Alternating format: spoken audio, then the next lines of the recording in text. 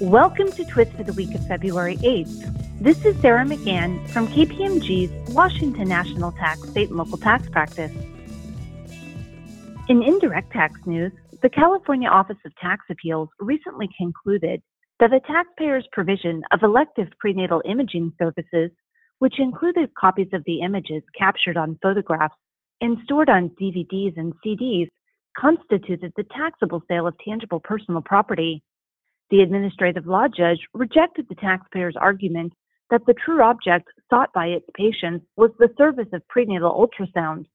In the ALJ's view, the fact that the ultrasound was elective and not a medical necessity, and the taxpayer's focus on the quality of resulting photos, evidenced that the true object of the transaction was obtaining the tangible personal property.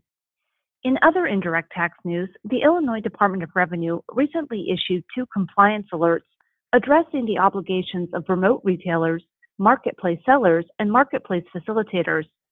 Specifically, the alerts discuss whether marketplace facilitators or marketplace sellers are required to collect and remit fees and taxes other than state and local retailers' occupation tax that are imposed on certain types of transactions.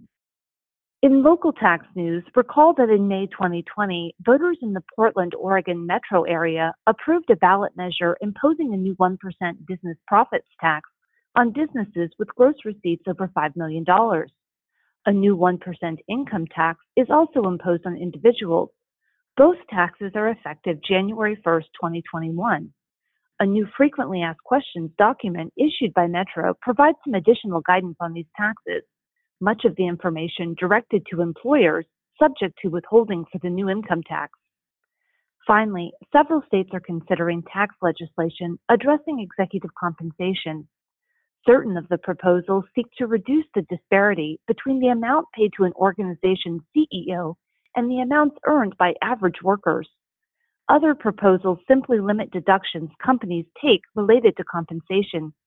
We've summarized the legislation that's currently pending. Thank you for listening to Twist, and stay well.